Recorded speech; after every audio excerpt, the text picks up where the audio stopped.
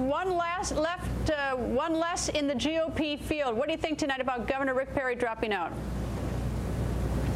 Well, you know, I've gotten to know Rick Perry. He's a very fine gentleman, a great intellect, and a very fine person. And I wish him the best. And certainly, if there is a Carson administration, we will certainly be seeking his advice. Have you had a chance to reach out to him? No, I haven't had a chance to talk to him yet. All right. Today, you went to Ferguson, Missouri. Why did you go to Ferguson?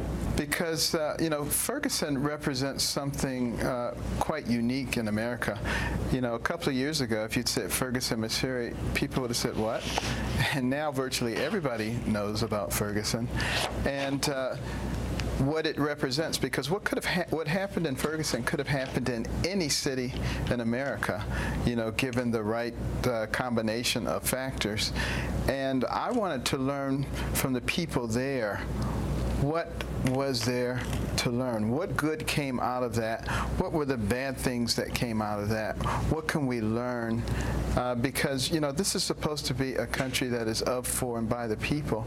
And I don't think the leadership can provide good leadership without knowing exactly what it is that the people are thinking and what they want.